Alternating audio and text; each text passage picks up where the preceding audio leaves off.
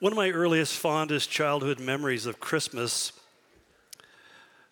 was that every year in this small town where I lived, down in California, only about 12,000 residents in the entire community, and right in the center of town, there were a lot of vacant lots, and each year the Baptist church would put on a nativity story. And I loved it as a kid because here would be this wooden creche there with, Mary and Joseph dressed in bathrobes and towels across their head. And they would sometimes actually have an actual real baby that they had. But the best part were the horses and the donkeys and the peacocks and the chickens, whatever kind of wildlife they had. They brought it to the show, and we would watch these interact with each other as they would go through the story. And the thing that really was shocking to me when I became a Christian, I started reading the Bible, was that some of the details weren't exactly right. And I think one of the things that struck me the most was the particular story that we just read this evening, because it just didn't seem to make sense. I mean, God says, he sends these angels, this choir of angels saying, the Christ, the Savior is born, and he's going to appear to you, and what you need to do is go look for a baby wrapped in cloths inside of a manger. That's my sign to you. And I started thinking about, well, what kind of a sign would that be? I mean, babies are fairly common. At least at my house, they seem to come rather rapidly. Why was this so distinct? Why would this catch somebody's attention? And when you begin to really ponder, you're left with one of two options. You can either decide that the story is fictional, made up, and doesn't make sense to our modern, more sophisticated minds, kind of what Lewis called our chronological snobbery, that somehow because we're still here and other people aren't, that we were smarter than them. Or maybe we're missing part of the story. And as I began to study it and look into it more deeply, I began to discover actually there's a whole lot of stuff being said in the passage that I just read that we wouldn't even connect with because they certainly weren't part of our world. We're 20 centuries removed from the first century, and we don't understand the culture of the Middle East. We don't understand the culture of the biblical world. We don't understand Judaism, the rituals, the sacrifices, and all the things that went with it that are peppered all through this story that you and I reading it today would just go right over and not even catch them. And yet there are three things that really should stand out in our mind when we hear that story. The very first thing is we need to think about the place where it happened. Number two, we need to think about the people who are in the story. And number three, we need to understand the purpose behind this sign. You see, one of the things that the Bible says is that God was going to give signs. And signs basically are, it's not much different than the idea you're driving down the road and it says, turn in here and eat at Joe's. It's the idea of saying this is the place where you need to go to get whatever it is you need. And God said what mankind needs is an answer to everything that's wrong in our lives. I mean, we live with kind of a presumption, or at least the hope that somehow at some point it's all going to sync together and we're going to have that life that is perfect and well orchestrated. And when you get to a certain point chronologically, you have a choice of even saying my life was good or my life sucked, but nonetheless, that moment in which everything that is wrong is fixed never actually arrives. It never comes. There's always something that isn't quite right. There's always something that's kind of out of joint. There's always something that's broken. And we tell ourselves if we just think positively enough, we can overcome that. But the truth of the matter is that you can't. Because at some point, as just happened this evening for a friend of mine, he went home to be with the Lord. His life came to an end. And I thought to myself, I was telling his widow, wow, how great to die on Christmas Eve. But I'm not sure that was extremely comforting. The fact of the matter is, we live once, and when we die, and the Bible says then comes judgment, accountability, answering for the life that we've lived under the sun for how many years we have. And that realization is something that has haunted humanity since the earliest times. As far as back as we can go into the ancient histories, we find that people were religious, and they were religious for a reason, because they realized that there was a terminal reality to their existence. Then, in a sense, when we hear of a friend who has a serious illness and we hear that it's terminal, it's kind of misleading, because the reality is we all are. It means there is a termination point.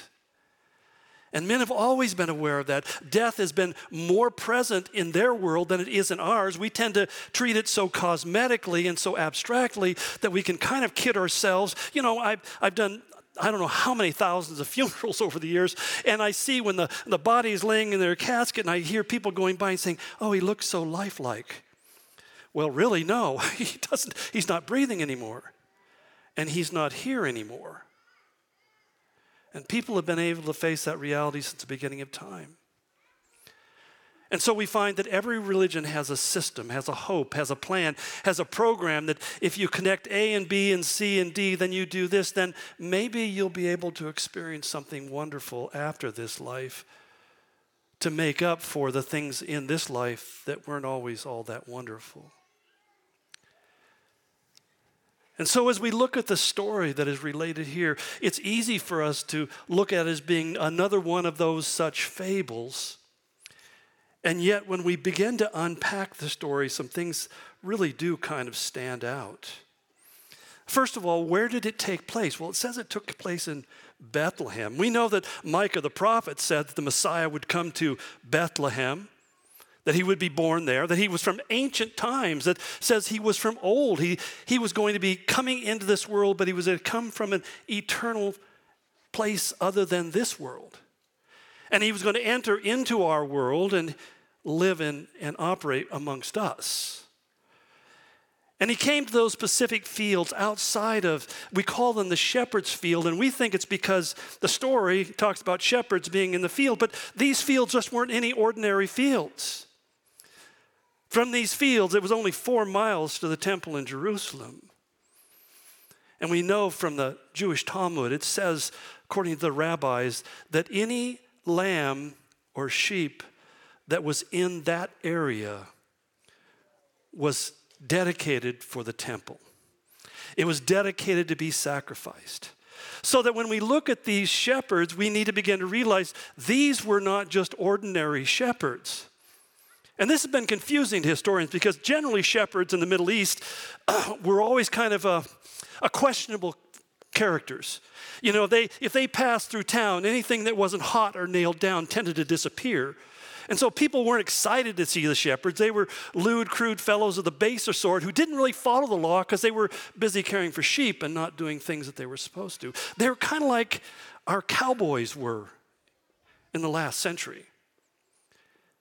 And so people say, well, shepherds, I mean, why would he appear to shepherds? And we often say, well, it's because he wants to appear to the lowliest of all.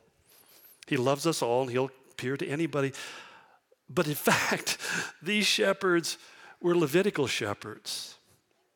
They had one very specific job. It was to raise and care for these sheep that needed to be raised for purposes of sacrifice in the temple.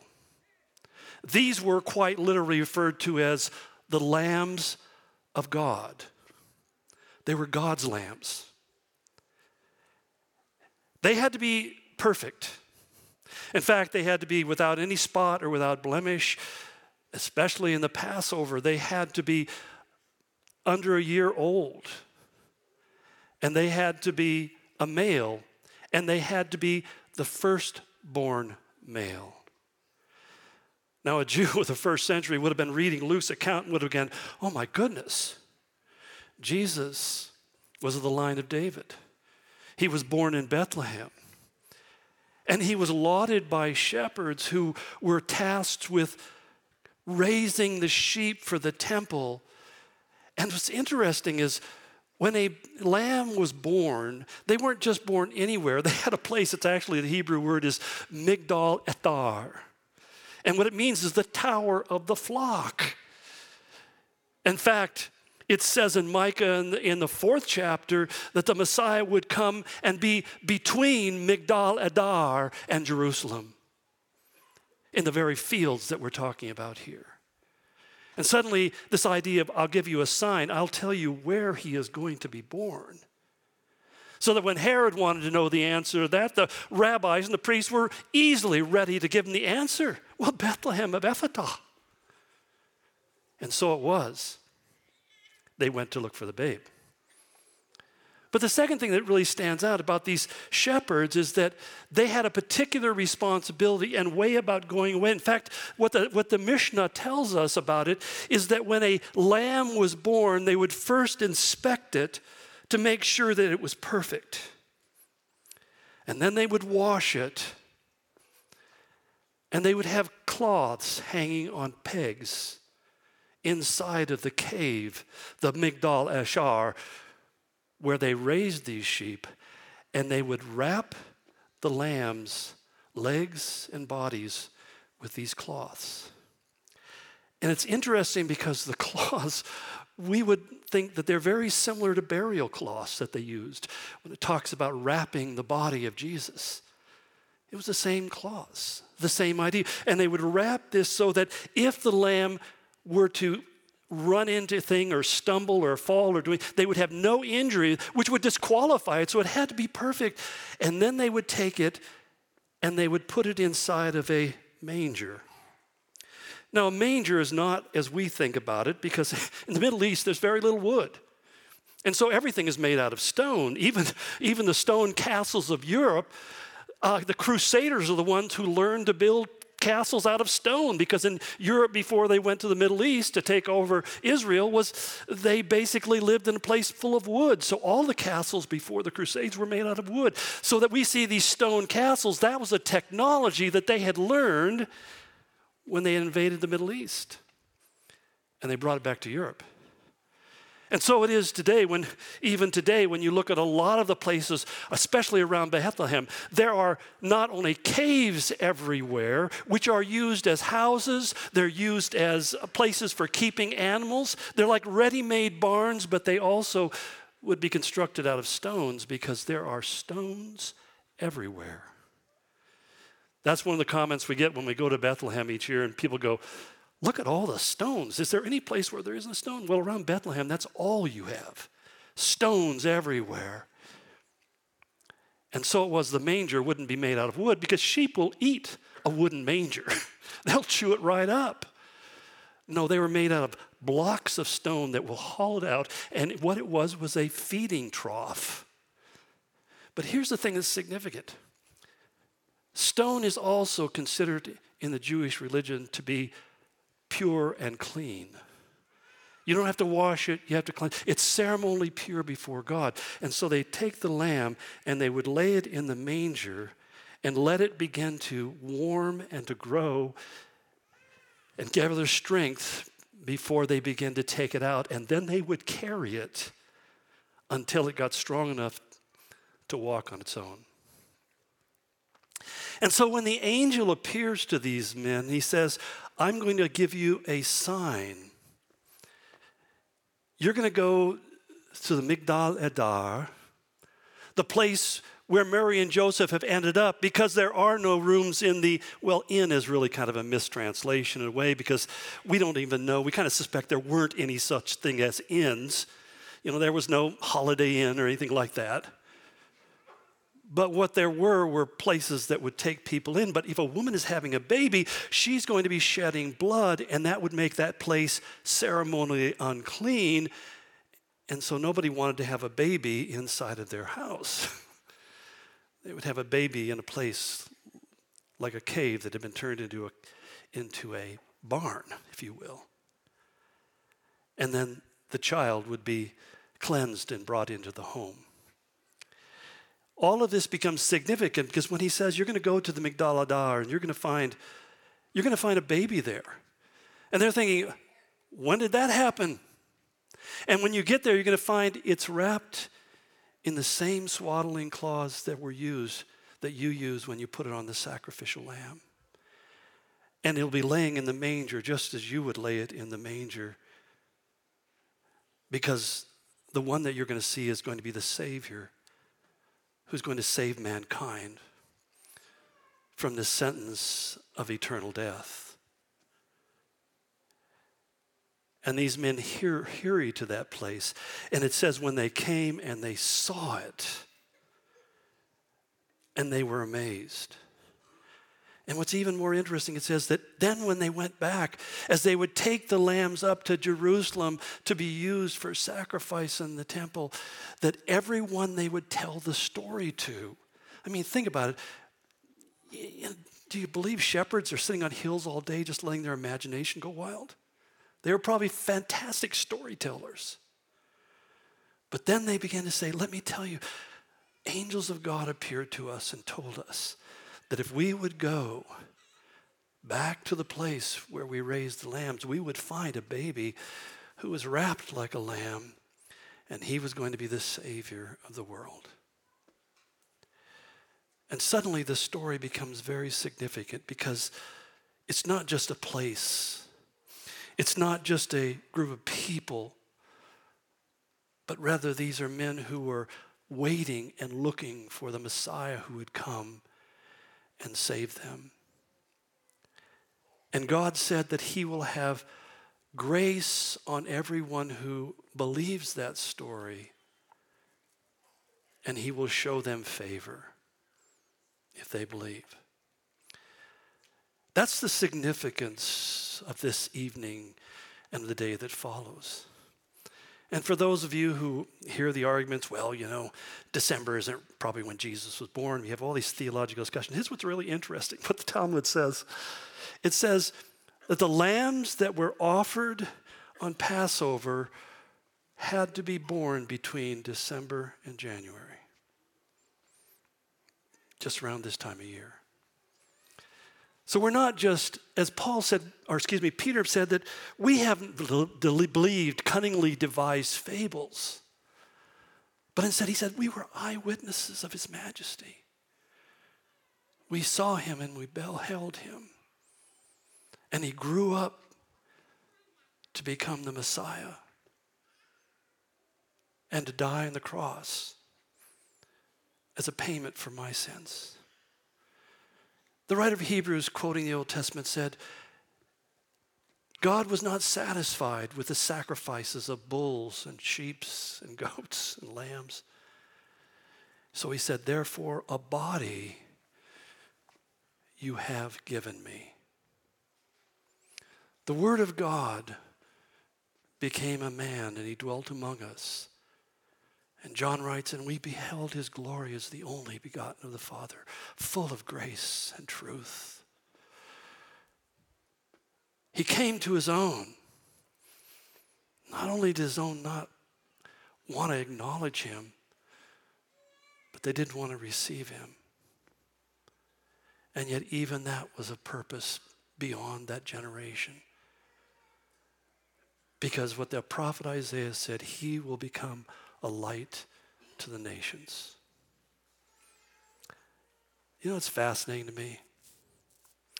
All those who say, well, the Bible's full of myths and stories, not only does that reveal to me that they have never really studied it and read it, and quite honestly are talking out of parts of their body were never used to be verbalized.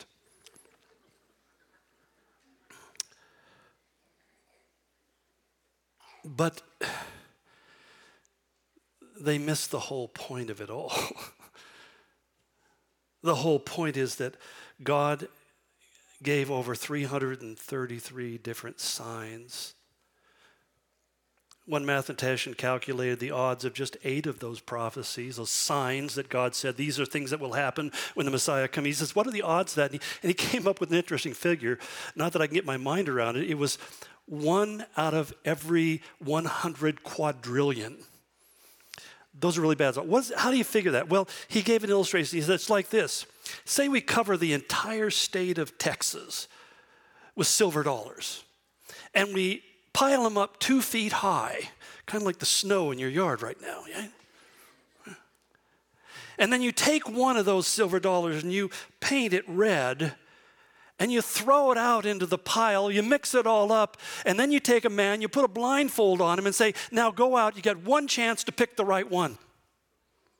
That's 1 to the 100 quadrillionth odds of something like that happening? And you know what's even more amazing is here you and I are today, and all over the world people are celebrating this day. Many of them have no idea why. But the reason we're celebrating it, because God never wants mankind to forget that he so loved the world that he gave himself.